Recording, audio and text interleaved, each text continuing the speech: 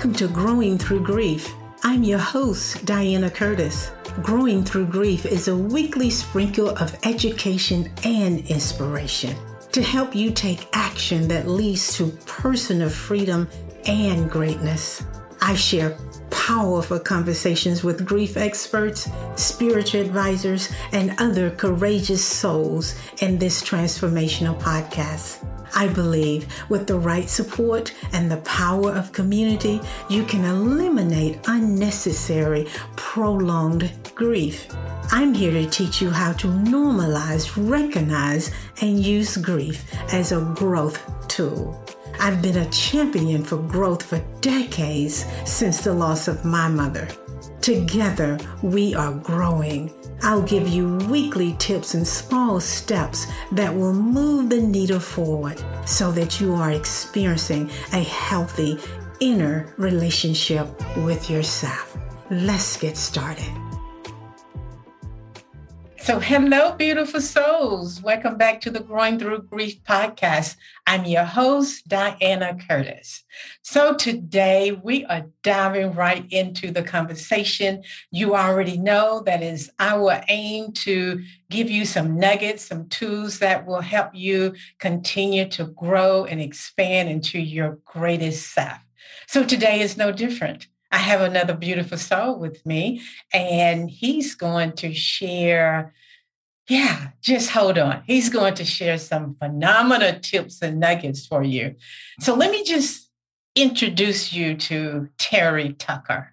Terry is an international podcast guest, and he speaks on topics related to motivation, self-development, and mental health. And we all know that this is May, the month of mental health.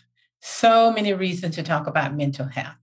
He has a business administration degree from Citadel, where he played NCAA Division college foot basketball, a master's degree from Boston University, and he has also been a marketing executive, a hospital administrator, and an undercover narcotics investigator, and a SWAT team hostage negotiator. Can't wait to hear more about that. A high school basketball coach, a business owner, a motivational speaker, and for the past 10 years, Terry has been a cancer warrior. He's also the author of Sustainable Excellence, 10 Principles to Leading Your Uncommon and Extraordinary Life. Terry has also been featured in Authority, Global Thrive, and Human Capital Leadership magazines. He and his wife have lived all over the United States and currently resides in Colorado with their Wheaton Terrier, Maggie. And in 2019, he started a website, Motivational Check, to help others find and lead their uncommon and extraordinary lives. Welcome, Terry. Well, thanks, Diana. I'm looking forward to talking with you today.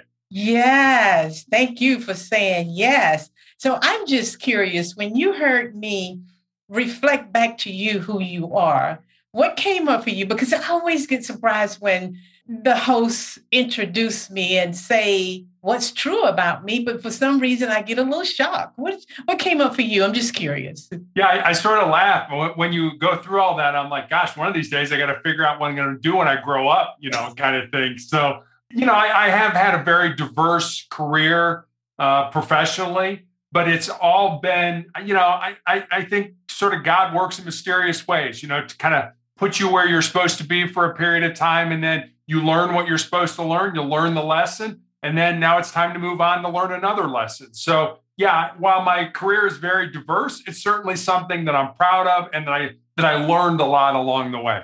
Yes, beautiful, beautiful. You reminded me of our prior conversation where we talked about some of your most compelling grief and losses, your father, your grandmother, and specifically your father, who had these plans for your life. And I don't recall if you said you went with what your dad wanted, or you kind of struck out on your own. But before you did that, you spent some time helping your mother take care of your father. Share with us a little bit more about that.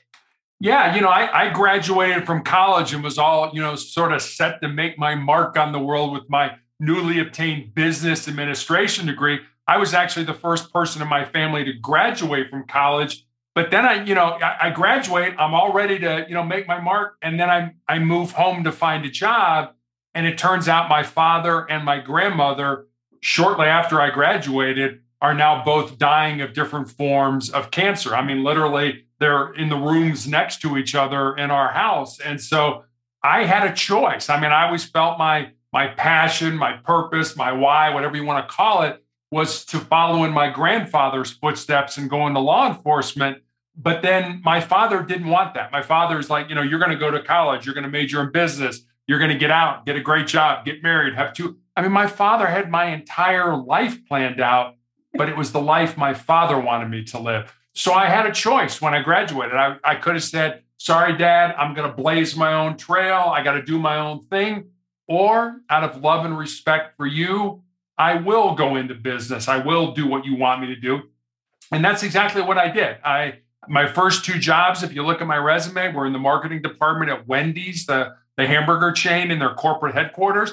And then I was a hospital administrator. And I sort of joke. I did what every good son did. I waited till my father passed away and then I followed my own dreams. And so I waited. I was a 37-year-old rookie police officer with the Cincinnati Police Department, which by most accounts is pretty old to be getting into that line of work. But that was my passion. That was what I knew I was supposed to do. It was just a matter of timing as to when I did it. Yes, beautiful. I'm curious what it felt like, or what was some of the challenges being a provider or taking care of your mom who was taking care of your father and a grandmother. This was before you turned 37, right? Or you were in your 30s? Oh, yeah. This was right after college. Yeah. How did you get through all of that? I think, my parents certainly laid the foundation for, I don't have any sisters. I have two other brothers. I am the oldest of the three of us. The youngest one was in high school when my dad and our grandmother was dying. The middle one was off at college at the time. So it was, my parents laid the foundation for what family was all about, loving each other, caring about each other, supporting each other, being there for each other. And so, there was no doubt in my mind that I was going to be there to take care of my father and my grandmother. My parents had been there for my brothers and I, had taken care of us. They sort of did the divide and conquer parenting. We were all athletes. We all went to college and played basketball. My youngest brother played baseball. And so my parents did divide and conquer parenting. Terry's got a game over here. Dad will go to that. Larry's got a practice over here. Mom will go to that. So we were always running, but the core of our family was love, care, and support. And so when my dad got sick, when my grandmother got sick, there was no doubt that I didn't care if it took 10 years of putting my life on hold. I was going to be there to help my father, to help my mother, to help my grandmother. And so it wasn't easy, but it wasn't a hard decision to make because of the way our parents had raised us and taught us the importance of family. Yeah. What a great honor to be able to honor your parents like that. So that takes me into one of the things I said while introducing you was that for the past 10 years, you have been a cancer warrior. Now, I have to admit, I've never really heard anyone put it that way. And when I sort of dissected the word warrior, one thing came up, maybe the root word war. Yeah. The war, the things that may be happening inside, but also because I know that you have a very positive spin on life. So I'm curious about both sides, the both and the war, the inner turmoil of realizing you have cancer, and how you stay in this positive state of being all the time. Yeah, that's those are kind of the $2 million questions, aren't they? In a lot of ways. I guess maybe just to give a quick background, I have a rare form of melanoma that appeared on the bottom of my foot back in 2012. And, I was a girls' high school basketball coach in Texas. And, when I had this callus break open on the bottom of my foot, and initially didn't give it much thought because as a coach, you're on your feet a lot. But after a few weeks of it not healing, I made an appointment and went to see a podiatrist, a foot doctor friend of mine. And he took an x-ray and he said, Terry, I think you have a little cyst in there and I can cut it out. And he did. And he showed it to me. It was just a little gelatin sac with some white fat in it, no dark spots, no blood, nothing that gave either one of us concern, but he sent it off to pathology. And then 2 weeks later, I received a call from him. And as I said, he was a friend of mine. And the more difficulty he was having explaining to me what was going on, the more frightened I was becoming. Until finally, he just laid it out for me. He said, Terry, I've been a doctor for 25 years. I have never seen this form of cancer. You have this rare form of melanoma that appears on the bottom of the feet or the palms of the hands. And I remember when he told me that, I was like, wait a minute, no. I think I went through all the stages of grief, at that time. First, it was denial. It's like, well, you made a mistake, or this possibly can't be happening to me. And then you get mad or frustrated, and then you sort of bargain with God, and then you kind of get down and depressed. And then you reach a point, and I've been at that point for a long time, where you're like, you know what? These are the cards that I've been dealt. I don't like these cards. I don't like the hand that I've been dealt, but I need to play this hand to the best of my ability. And I made a decision very early on in my cancer journey that I was never going to take this out on a doctor or a nurse or a therapist or anybody that was trying to help me. It wasn't their fault that I got cancer, but I've seen it. I've seen people that are mad and frustrated, and they lash out at a nurse that's trying to care for them, or they lash out at their doctor. And it was like, no, I'm not going to do that. It's not their fault. It's just the opposite. They're trying to help me. They're trying to keep me alive. They're trying to battle this cancer within me, together. That, it's so much in life, it's a team effort, whether it's your family or the people you work with, or, if you have a cancer diagnosis, it's with your team, your healthcare team. So that's kind of, what I went through when I found out. And I guess the way I look at it now is this. I started playing basketball when I was 9 years old, and I played all the way up until I graduated from college. And that was being part of a team, team sports. And I think one of the things that team sports teaches you is the importance of being part of something that's bigger than yourself. Because you realize on a team that if you don't do your job, not only do you let yourself down, but you let your teammates down, your coaches down, your fans down, et cetera. And if you think about it, the biggest team game that we all play is this game of life. So for me, the treatments and all the ugliness that happens, yes, it affects me, but it's about something that's much bigger than me, in the hope that what I'm going through can help somebody down the road that I may never meet or may never know. Yeah. I love that. I love that you said this game of life you chose as opposed to a game of suffering. I also heard you shared that the first thing you shared was that fear came up. Fear came up. But in spite of all of that, you made the decision ahead of time that this is how I'm going to experience this journey. I'm not blaming anybody else. I may be in denial. I may be angry. I may be bargaining with God. I may even go to a state of depression. Yeah. But Absolutely. You made the decision ahead of time of how you wanted to experience this journey. Yeah, that's beautiful. What else? Anything else around that? I think that, I had a nurse recently ask me, as my therapy or my disease has progressed and my therapy has progressed with it, I've had my foot amputated in 2018. I had my leg amputated in 2020 during the pandemic. And I had a nurse recently ask me, what was it like to have your foot amputated and your leg amputated? And I told her, I said, it has not been easy. I mean, I'm still learning almost 2 years after my leg amputation to walk with a prosthetic leg. I'm not doing a great job with it, but I'll get there. But what I told her is that cancer can take all my physical faculties, but cancer can't touch my mind, it can't touch my heart, and it can't touch my soul. And that's who I am. That's who you are. That's who the audience listening to us is. This is just a vessel or a house or whatever you want to call it to house who we really are. So I understand pain. I understand, that people go through it. And the way I look at pain is this: we're all going to experience pain in our lives. I mean, and it doesn't have to be cancer pain or even any kind of an illness. It can be as simple as you break up with your boyfriend or your girlfriend, or, you have a fender bender on the way to the grocery store. Somebody at work gets the promotion that you believe that you deserve. Pain is inevitable. Suffering, on the other hand, suffering's optional. Suffering's what you do with that pain. Do you use that pain to make you a stronger and more determined individual?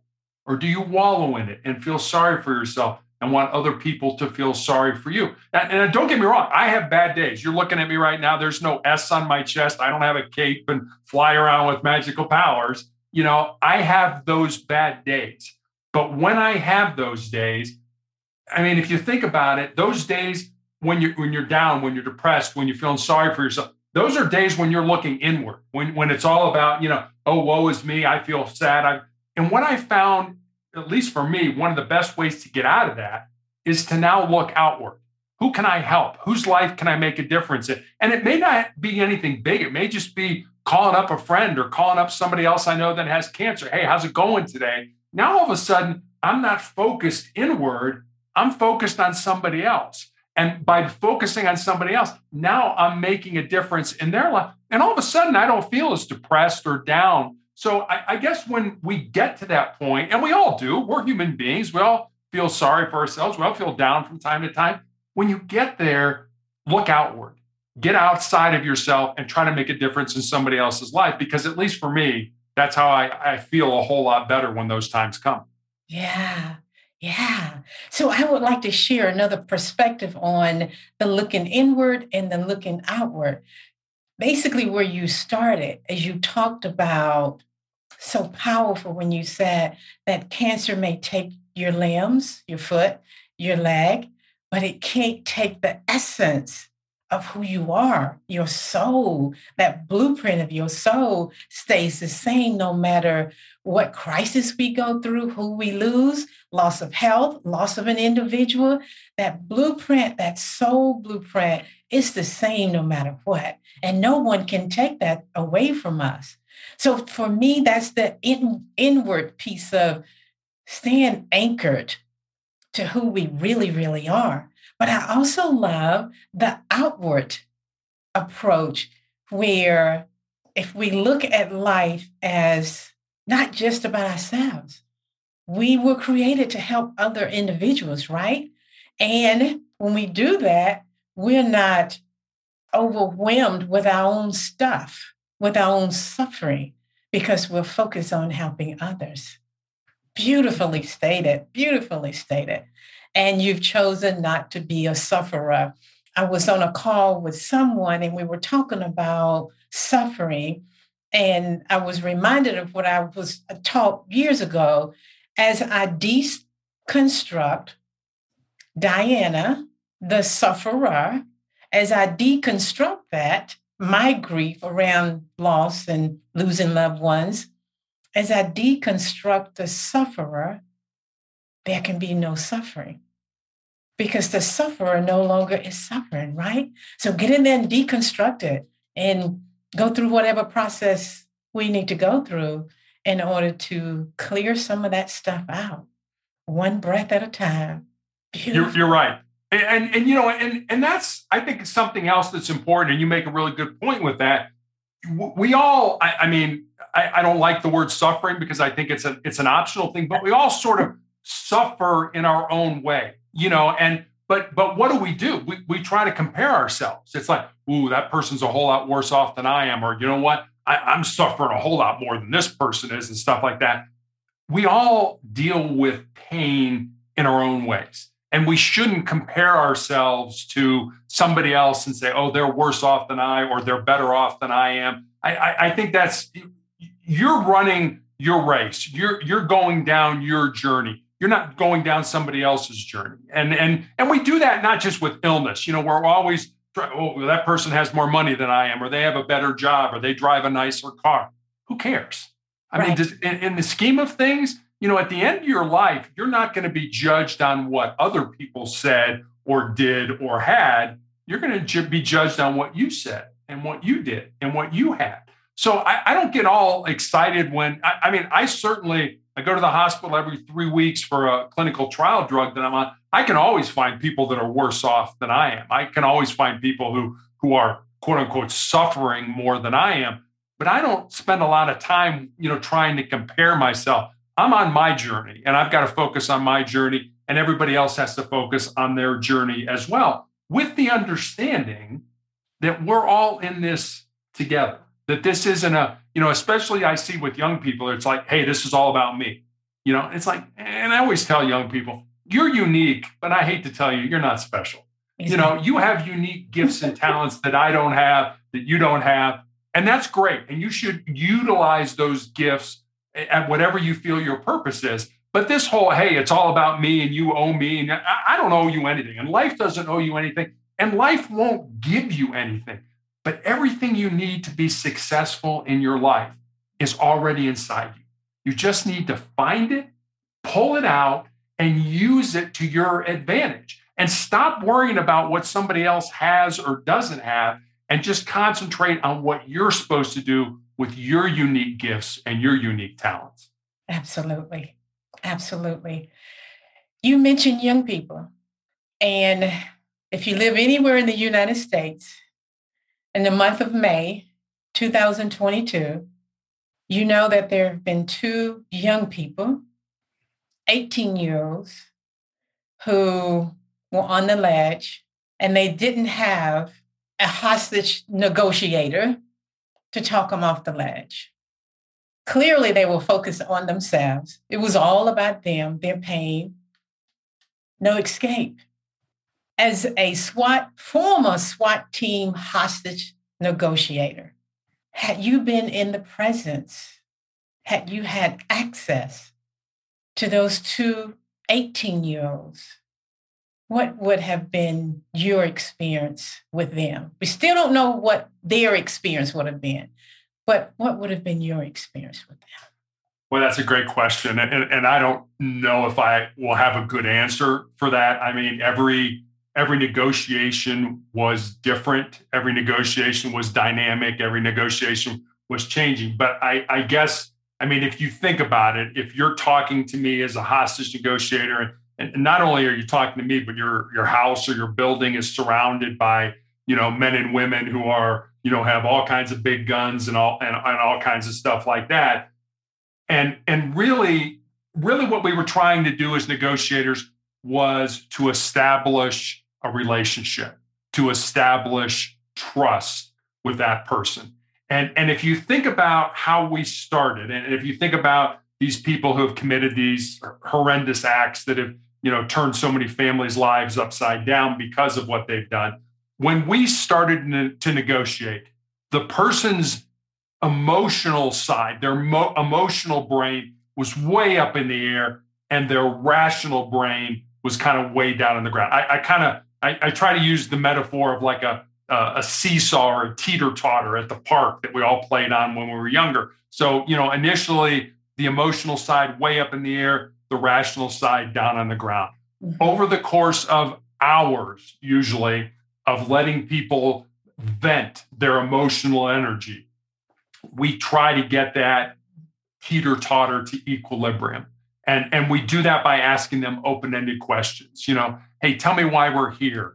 Tell me about this experience. Tell me about that. We wanted them to talk. We wanted them to burn off that emotional energy to bring that teeter-totter to equilibrium.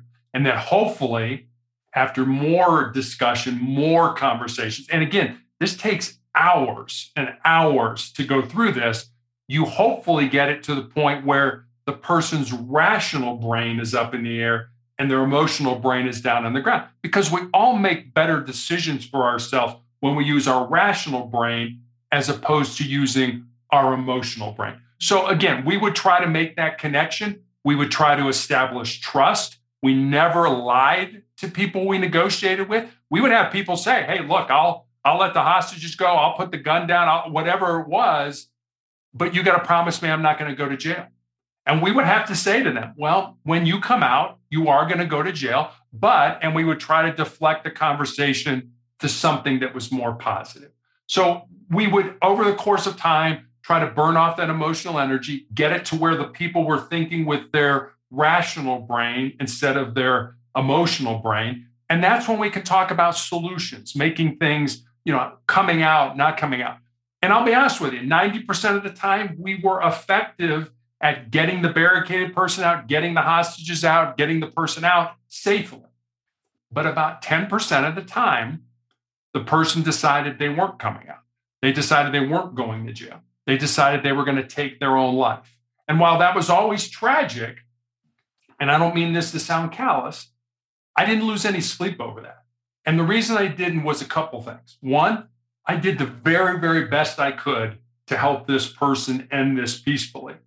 Two, think about this. You're asking me to come into a situation that very well may have been festering for 10 years, 20 years, 30 years, 40 years, and all of a sudden comes to a head on this particular day or night or time or whatever. And now you ask me, a total stranger who has no understanding of what's going on, to come in, try to understand what's going on, try to develop a relationship, try to establish trust, and get this person out safely.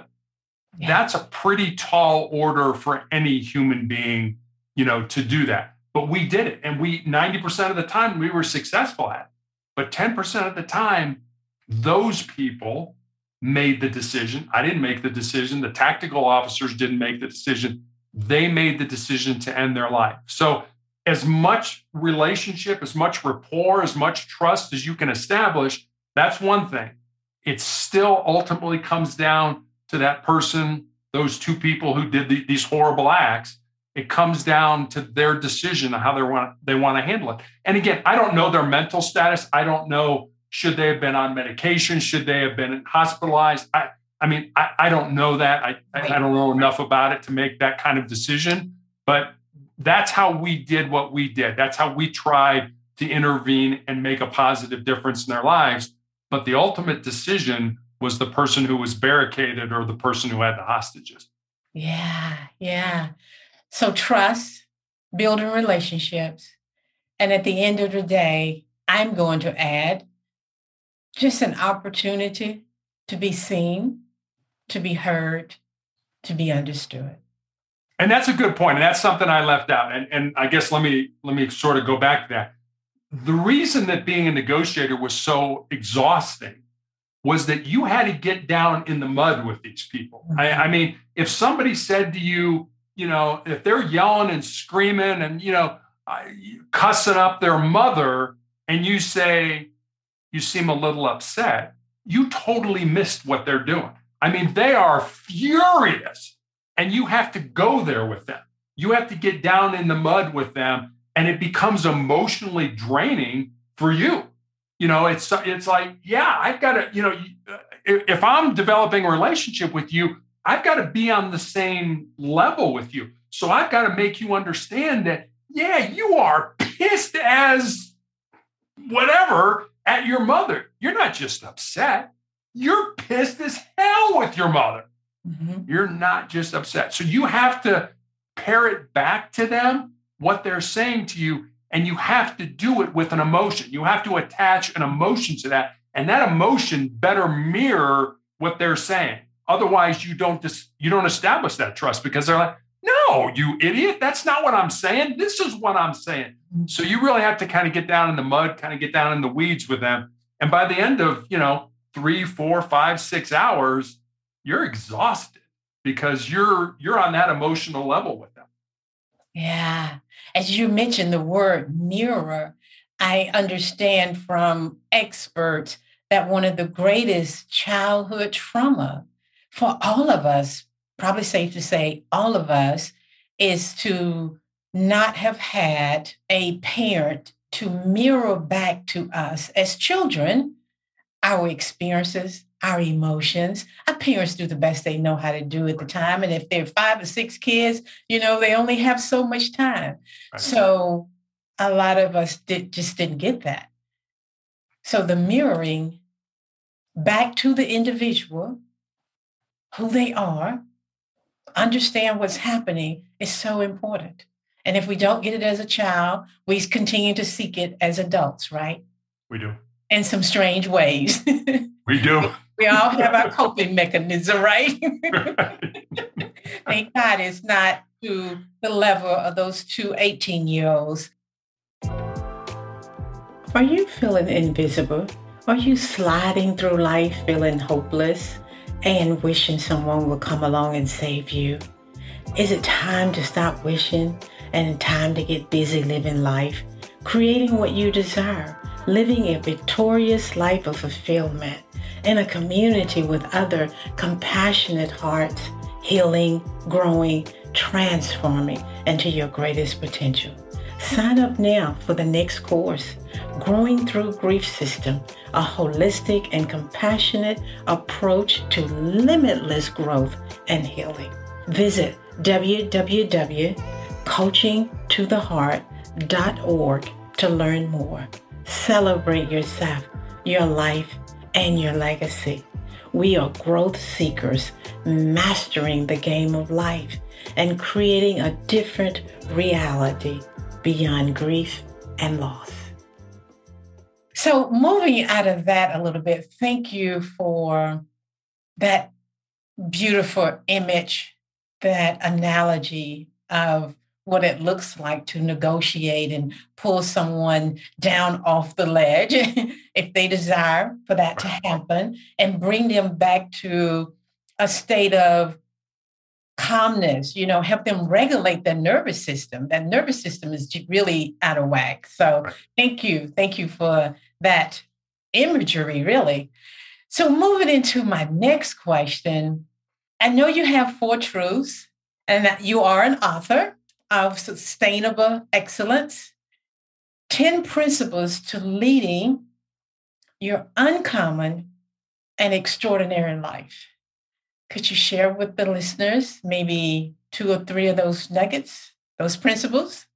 Sure. Yeah. It's kind of funny because when I wrote the book, I didn't have the 4 truths, but the book was born out of 2 conversations I had. One was with a former basketball player that I had coached who had moved to the area where my wife and I live, and with her fiance, and the 4 of us had dinner. And one night after dinner, I remember saying to her, I'm really excited that you're living close and I can watch you find and live your purpose.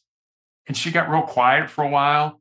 And then she looked at me and she's like, well, Coach, what do you think my purpose is? I said, I have no idea what your purpose is, but that's what your life should be about, finding the reason you were put on the face of this earth and then living that reason. And then the second conversation was with a young man who reached out to me on social media and asked me what I thought were the most important things he should learn to not just be successful in his job or in business, but to be successful in life. And I didn't want to give him the, get up early, work hard, help out. And not that those aren't important. They are very important. But I wanted to see if I could go deeper with him. So I spent some time and I, took some notes, and I had these 10 thoughts, these 10 ideas, these 10 principles. And then I sent them to him. And then I kind of stepped back and I was like, well, I've got a life story that fits underneath this principle, or I know somebody whose life emulates that principle. So literally during the 3-month period between the time I had my leg amputated and the time I started chemotherapy for the tumors in my lungs, while I was healing, I sat down at the computer every day and I built stories, and they're real stories about real people underneath each of the principles. And that's how the book came to be. But it's always fun for me as the author because each chapter is a principle. And so it's fun for me as an author to connect with somebody who's read the book, because there's always, or at least it seems like this, there's always one principle that resonates with a particular reader. And the principles are not in any order. Number 1 isn't any more important than number 7. But somebody will say to me, oh, number 3 was the one I liked the most, or number 8 was the one and it starts a dialogue. And I wrote all 10 of them, but even I have one that resonates with me. And I'll share it with you because I've done this probably more times than I care to admit over my life. And the principle is this: most people think with their fears and their insecurities instead of using their minds. And I know I've done that. I know I've been like, I'm going to do this. Oh, wait a minute. Maybe I'm not smart enough. Maybe I'm not talented enough. What if I fail? What are people going to say about me? That's thinking with our fears and our insecurities. That's not saying, yeah, this is going to be hard. This is going to stretch me. Maybe I don't have enough talent right now, but I'll learn it. I'll figure it out as I go. And I should do this. And I always tell this to young people, especially. If there's something in your heart, something in your soul that you believe you're supposed to do, but it scares you, go ahead and do it. Because at the end of your life, the things you're going to regret are not going to be the things you did. They're going to be the things you didn't do. And by then it's going to be too late to go back and do them. So one of the principles is, thinking with your fears and insecurities. There's another one, and I didn't really touch on this when we were talking a minute ago about the importance of listening. And I learned this is when I was a hostage negotiator, and not listening to respond. Not, Diana, hurry up and say what you're going to say because I want to get my 2 cents in, but listening to understand. Mm-hmm. Diana, I hear what you're saying. I may agree with you. I may not agree with you. But where are you coming from with that? Let's talk about it. Now, all of a sudden, again, we're developing a relationship. I'm trying to understand you. You're trying to help me understand why you feel the way you do. Now we're talking to each other. And when we're talking to each other, we can get things done. When we're screaming at each other, which seems to be what we do a lot today in society, we can't get anything done because I can't hear what you're saying and you can't hear what I'm saying. So the importance of listening is a chapter. And I'm sure everybody's like, oh, listening, of course, it's really important. But it is important, but we don't do a good job of it. We listen to respond instead of listening to understand. There's a chapter in there about love. There's a chapter in there about you are the person that you're looking to become. So you want to do something down the road. You want to become something, and you're like, well, I'm not there yet. You are there. That person's already inside you. You just need to do the steps to get to where that person is. So don't feel like, I want to be this and I'll never get there. You're already there. You just have to figure out, as I said before, everything you need to be successful in life is already inside you. Figure out what you need, pull it out, use it to your advantage. So those are just some of the principles that are in the book and a little bit about what each of them mean. Yeah, beautiful. So if you don't mind, let's talk a little bit more about with thinking with our fears and insecurities rather than using our minds. When you said that, what came up for me is we are allowing our emotions, the feelings, emotions, to drive the car, fly the plane, as opposed to maintaining some sense of control over our minds. I believe we can train our minds just like a puppy, right? If we put our mind to really focusing and moving into a deeper sense of awareness to watch what's happening. What was I thinking? Why did I do that? So anything else you can add to, I always say the party, the magic is happening.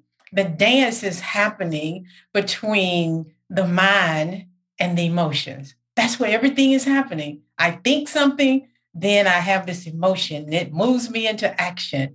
Anything else you would say around that? Sure. I mean, we all become what we think, so if you're constantly saying, I can't possibly do this, eventually there's going to get to a point where you can't do it because you've told yourself enough times. But the reason this is so hard is sort of an evolutionary part of us, that our brains are hardwired to avoid pain and discomfort and to seek pleasure. So to the brain, the status quo, the way things are right now, it's good. Hey, it's comfortable. It's familiar. Don't mess with it. I like it the way it is. Right. But the only way we're going to grow, the only way we're going to improve, the only way we're going to get better at anything is if we step outside our comfort zones and do things that make us uncomfortable. I used to constantly remind my basketball team when I was coaching that they needed to become comfortable with being uncomfortable, because it's those uncomfortable things that allow us to stretch, that allow us to grow, that allow us to get better. If we just did, and so many people do, because you made a great point. So many people just are like, hey, the way things are right now, I'm good. I don't want to step outside my comfort zone. I just like things the way they are. But those are people that live what I call a casual life. And as a result of their kind of unplanned living, their dreams, their goals, their ambitions become a casualty of that unplanned living. And I'm going to make a huge generalization right here, but I've seen a lot of people die, both in my time in law enforcement and certainly my 10 years with cancer. And here's where the generalization comes in. The people that I think, or that I've seen, that have died what probably you and I would call happy or peaceful deaths, seem to be the people who did something with their lives, versus the people who go kicking and screaming, who want another month or another year.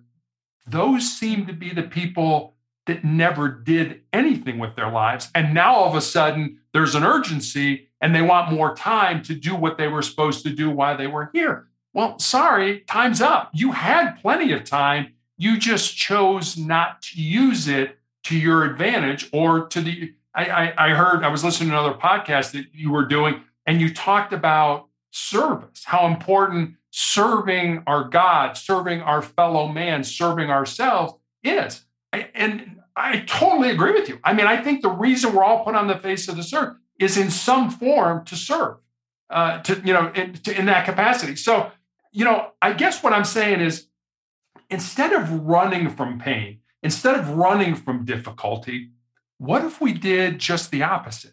What if we took that pain? What if we took that discomfort and we flipped it inside, and we used it, and we burned it as fuel, and we used it as energy to make us stronger and more resilient individuals? I try to do this every day of my life, and I recommend this to everybody I talk to. Do one thing. It doesn't have to be a big thing. Do one thing that makes you nervous, that scares you, that makes you uncomfortable, that's potentially embarrassing every day, whatever it is, something small. Because if you do it every day, when the big things in life hit, and they hit all of us, we lose somebody who's close to us, we lose our job, we find out we have some kind of a health scare. When you do those small things every day, when the big things in life hit, you'll be so much more resilient to handle them, because you did those small things every day. When you said that, I was thinking about, well, what would that be for me? Yeah, I'm gonna toss that around. I know what it is, but anyway, we won't share it right now. Unplanned living. How does that connect with your four truths? Tell us about the four truths and how the two might work together. Yeah, the four truths are just things that I certainly have developed over my life, but I think they've really kind of come together, and I've sort of codified them over these last 10 years of dealing with cancer. I have them on a Post-it note here in my office. They're one sentence each. So I see them multiple times during the day, and they constantly get reinforced in my brain. The first one is, you need to control your mind, or your mind is going to control you. And I think that's more, I learned this when I was 15 years old. I had knee surgery, and I went back playing basketball after knee surgery, and my brain was putting all kinds of negative thoughts into my mind. Things like, hey, you're probably a step slower since you had those operations.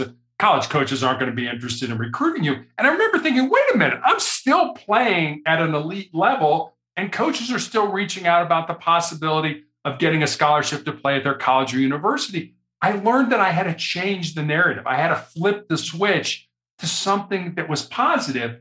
And if you think about it, everything I've read says, on any given day, we have 60 to 70,000 thoughts that pass through our minds, most of which we don't even pay attention to. But your mind can only hold one thought at a time. Why would you want to make that a negative thought? And realize that negative thoughts are going to come into your brain, and that's okay. Don't get all paranoid about it. but just change that negative to something positive. So that's the controlling your mind part. Okay, so let's pause there, if I may. Let's pause there. Are you able to give the listeners sort of an example? Is there a mantra? Is there something that reminds you that your mind is going places you don't want it to go? And then there's something like a snap your finger that brings you back. What is one thing that you do to be able to control the mind? I just realized, I've been doing this for so long now that I realize when those negative thoughts, when that sort of, you got to go to treatment today. This is going to be terrible. I guess what I look at it is this way. Do I have to go to treatment or do I get to go to treatment?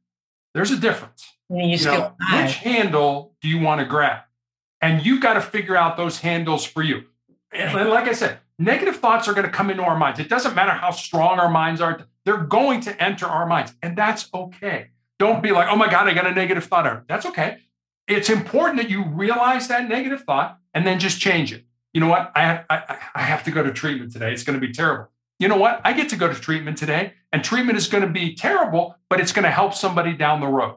Yeah. Now that's changed a negative into a positive just by realizing here's the negative. Now just change it. Just say something in your mind, or say it out loud if it helps you. Say that thing, and then go about your day. Oh, wait a minute. There's another negative thought. What is it? Okay. Here's how I'm going to change that thought into something positive. It's not going to happen overnight. You're not going to be all of a sudden the most positive person in the world overnight. It's going to take some time of realizing that there are negative thoughts in there, but it's also going to be, I have the ability to change that negative into something positive. And the more times you do that, now all of a sudden you're starting to change from the negative, all these negative thoughts, to now more positive things in your brain. And again, it goes back to what I said before. We all become what we think. So if you're thinking how bad things are, or you can't do something, eventually things aren't going to be that bad and you aren't going to be able to do something. But if you realize, I just need to change that thought to something positive, and all of a sudden now my outlook is different, or I may have the ability to do something that I didn't think I could do because you're changing your mind. So if it's a snap of your finger, if you say it out loud, whatever it is, figure out what works for you. Right. And then just change that negative thought to a positive. Okay. So recognize and reframe. Yes, ma'am. That's good. See, you said it in 2 words. I said it in like 10 sentences. So Number two, we just talked about. Number 2 is embrace the pain and the difficulty that we all experience in life, and use that pain and difficulty to make you a stronger and more resolute individual. And I won't reiterate. We just talked about, taking pain, flipping it inside, burning it as fuel, using it as energy, doing something difficult every day. Though that's how I look at that one. So I'm not going to, for the sake of time, I'm not going to repeat that. Number three is more of for me, a legacy truth. I think it's important, regardless of what stage of life we're in, whether we're just starting out or we're kind of middle age or we're coming to the end, to think about the end game of our life. And number 3 is this: what you leave behind is what you weave in the hearts of other people. Mm-hmm. And, I have actual friends who, they read the obituary in the newspaper or online every day for 2 reasons. 1, to keep themselves humble, and 2, to realize that someday somebody's going to be reading their obituary. What do we want people to say about us at our funeral? What are people going to say about us at our funeral? When I found out when I had my leg amputated and I found out these tumors in my lungs, I went with my wife to the mortuary and to the cemetery and to the church, and I planned my funeral. And because I go on these podcasts and I talk about motivation and the need to keep moving forward, I actually got some brushback from people who were like, don't you think planning your funeral is kind of defeatist? And I was kind of like, well, the last time I checked, I think we're all going to die. Don't think anybody's working on a cure for life right now. Every one of us is going to die, but not every one of us is going to live. Right. I heard a Native American Blackfoot proverb years ago that I absolutely love, and I'll share it with you real quick. And it's this: When you were born, you cried and the world rejoiced. Live your life. And I think those are the key words. Live your life in such a way so that when you die, the world cries and you rejoice. That's what I want. That's what I'm looking for. Oh, I love that. I love that. You can use it. You can take it. I can use it. You reminded me as you were talking about death. There's no cure for death. If you could live your life forever, would you want to? And I know the answer to that question for myself. No. I'm right there with you. No. Okay, number four. Number four, I think is pretty self-explanatory. As long as you don't quit, you can never be defeated. And the way that resonates with me is this. Someday my pain is going to end. It may end through surgery. It may end through some new medication that comes out. Quite frankly, it may end when I die. But if I quit, if I give up, if I give in to pain, then pain will always be a part of my life. So I always try to, realize that I've got to deal with this pain. And whether it's emotional pain, whether it's mental pain, whether it's physical pain, if I quit that pain, if I give up, if I just let's say pain's going to, and I guess maybe let me back up. Everybody has a breaking point when it comes to pain. Everybody does. Mm-hmm. But the breaking point for most of us is so much further down the road than we ever think it is. And I'll give you two quick stories. One, and hang with me because this is a little kind of goofy story when it starts out. There was a study that I read about back in the 1950s with a professor at Johns Hopkins University. And he did an experiment where he took rats. This is where it kind of gets weird. And he put rats in a tank of water that was over their head. And he wanted to see how long these rats could tread water. And the average rat treaded water for about 15 minutes. And just as those rats were going to sink and drown, he reached in, grabbed them, pulled them out, dried them off, and let them rest for a while. Mm-hmm. And then he took the exact same rats and put them back in that exact same tank of water. And the second time around, on average, those rats treaded water for 60 hours. Think about that. First time, 15 minutes. That's all I can do. I'm going to die after 15 minutes. Second time around, 60 hours, which said to me two things. Number one, the importance of hope in our lives. We have to believe that what we're doing now or at some point in the future, may not be next week, may not be next year, may not be 10 years from now, but somewhere in the future, life will get better for me. Yeah. And the second thing it taught me was just how much more our physical bodies can handle than we ever thought they could. And I have a friend who actually works with my wife, who's a former Navy SEAL, some of the toughest military men in the world. And the SEALs have what they call their 40% rule, which basically says if you're at the end of your rope, if you're done, if you can't go on, you're only at 40% of your maximum. And you still have another 60% left to give to yourself. So using those two stories, and I think they kind of dovetail with each other, when you get to that point where I just can't go on, you can go on. You're only at 40% of your maximum. You still have so much more to give yourself. But we quit. We quit so much earlier than I think we ever need to quit. But again, my version of quitting and somebody else's version, it's kind of like suffering. I don't compare myself to you. I don't think you should compare yourself to other people in that regard as well. But just remember, when you think you're done, the finish line or the end is really so much further down the road. Nice.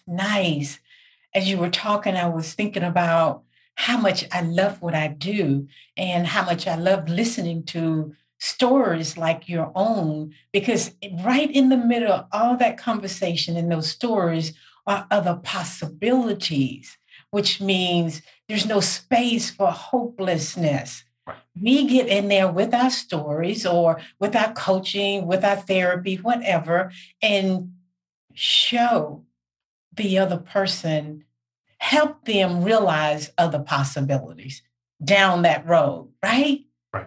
There's no space for hopelessness. There's so much more. Wow, that's beautiful. Time really passed when you're having fun. Before we end, maybe take the next, 60 seconds and just tell the world what you're up to, how you will have in the show notes of this podcast, right? That information will be out there, your social media, wherever you are, people can find you. But this is your opportunity to share with the world what you're up to and how you're helping the world get through whatever they're getting through. Yes? Yeah, well, thank you for that. And thank you for allowing me to be on here with you today. It's been a lot of fun for me. And hopefully we made a difference in somebody's life when they hear this.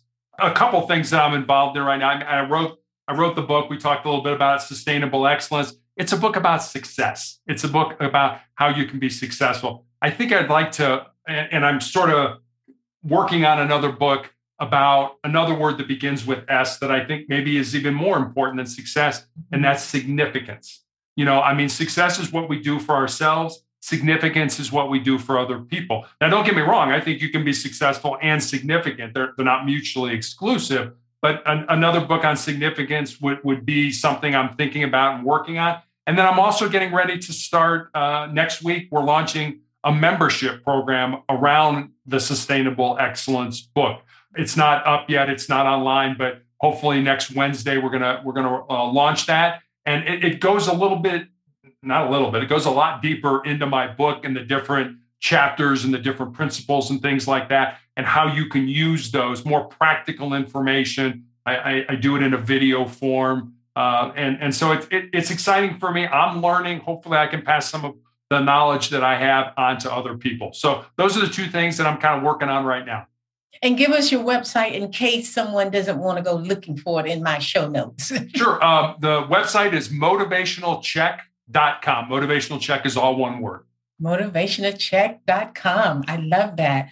Yeah, when you talked about the membership, I certainly rose up in my chair because when I realized my community, the number one struggle that most of the women, primarily women that I work with, is they are experiencing loneliness. No one understands, no one cares. Those are the beliefs that they're creating for themselves. Is that true? I don't know. But there's a huge element of loneliness, and especially as we age, that aloneness, that loneliness, which leads to depression and some other anxiety, other things. So I too created a membership. It's called the Compassionate Hearts Community, where we come together and just be who we are without, in a safe space, not being judged for what we say, what we are, what we've done in our past. Just feel good with each other. We feel powerful in each other's space. So I love memberships. And thank you for reminding me to share mine with the audience. Absolutely. Yeah. So again, thank you so much, Terry Tucker. I really, really appreciate you. And to the listeners, you know my saying, keep on growing, and that growth never stops growing, and neither should you. I will see you next week, same time, same day. Thank you for listening. Thank you for listening to this week's episode of Growing Through Grief and being part of this loving community of women. If you enjoyed what you heard, please share and spread the word. Let's help all women become richer and more nourished in their heart so that they're able to just keep on rising. And if you haven't already, subscribe, rate, and review the show on your favorite podcast player. If you have any questions, comments, or topic ideas, or you would like to be a guest on my show, you can reach me directly at coachingtotheheart.org. Thanks for listening, and I'll see you on the next episode. In the meantime, keep on growing.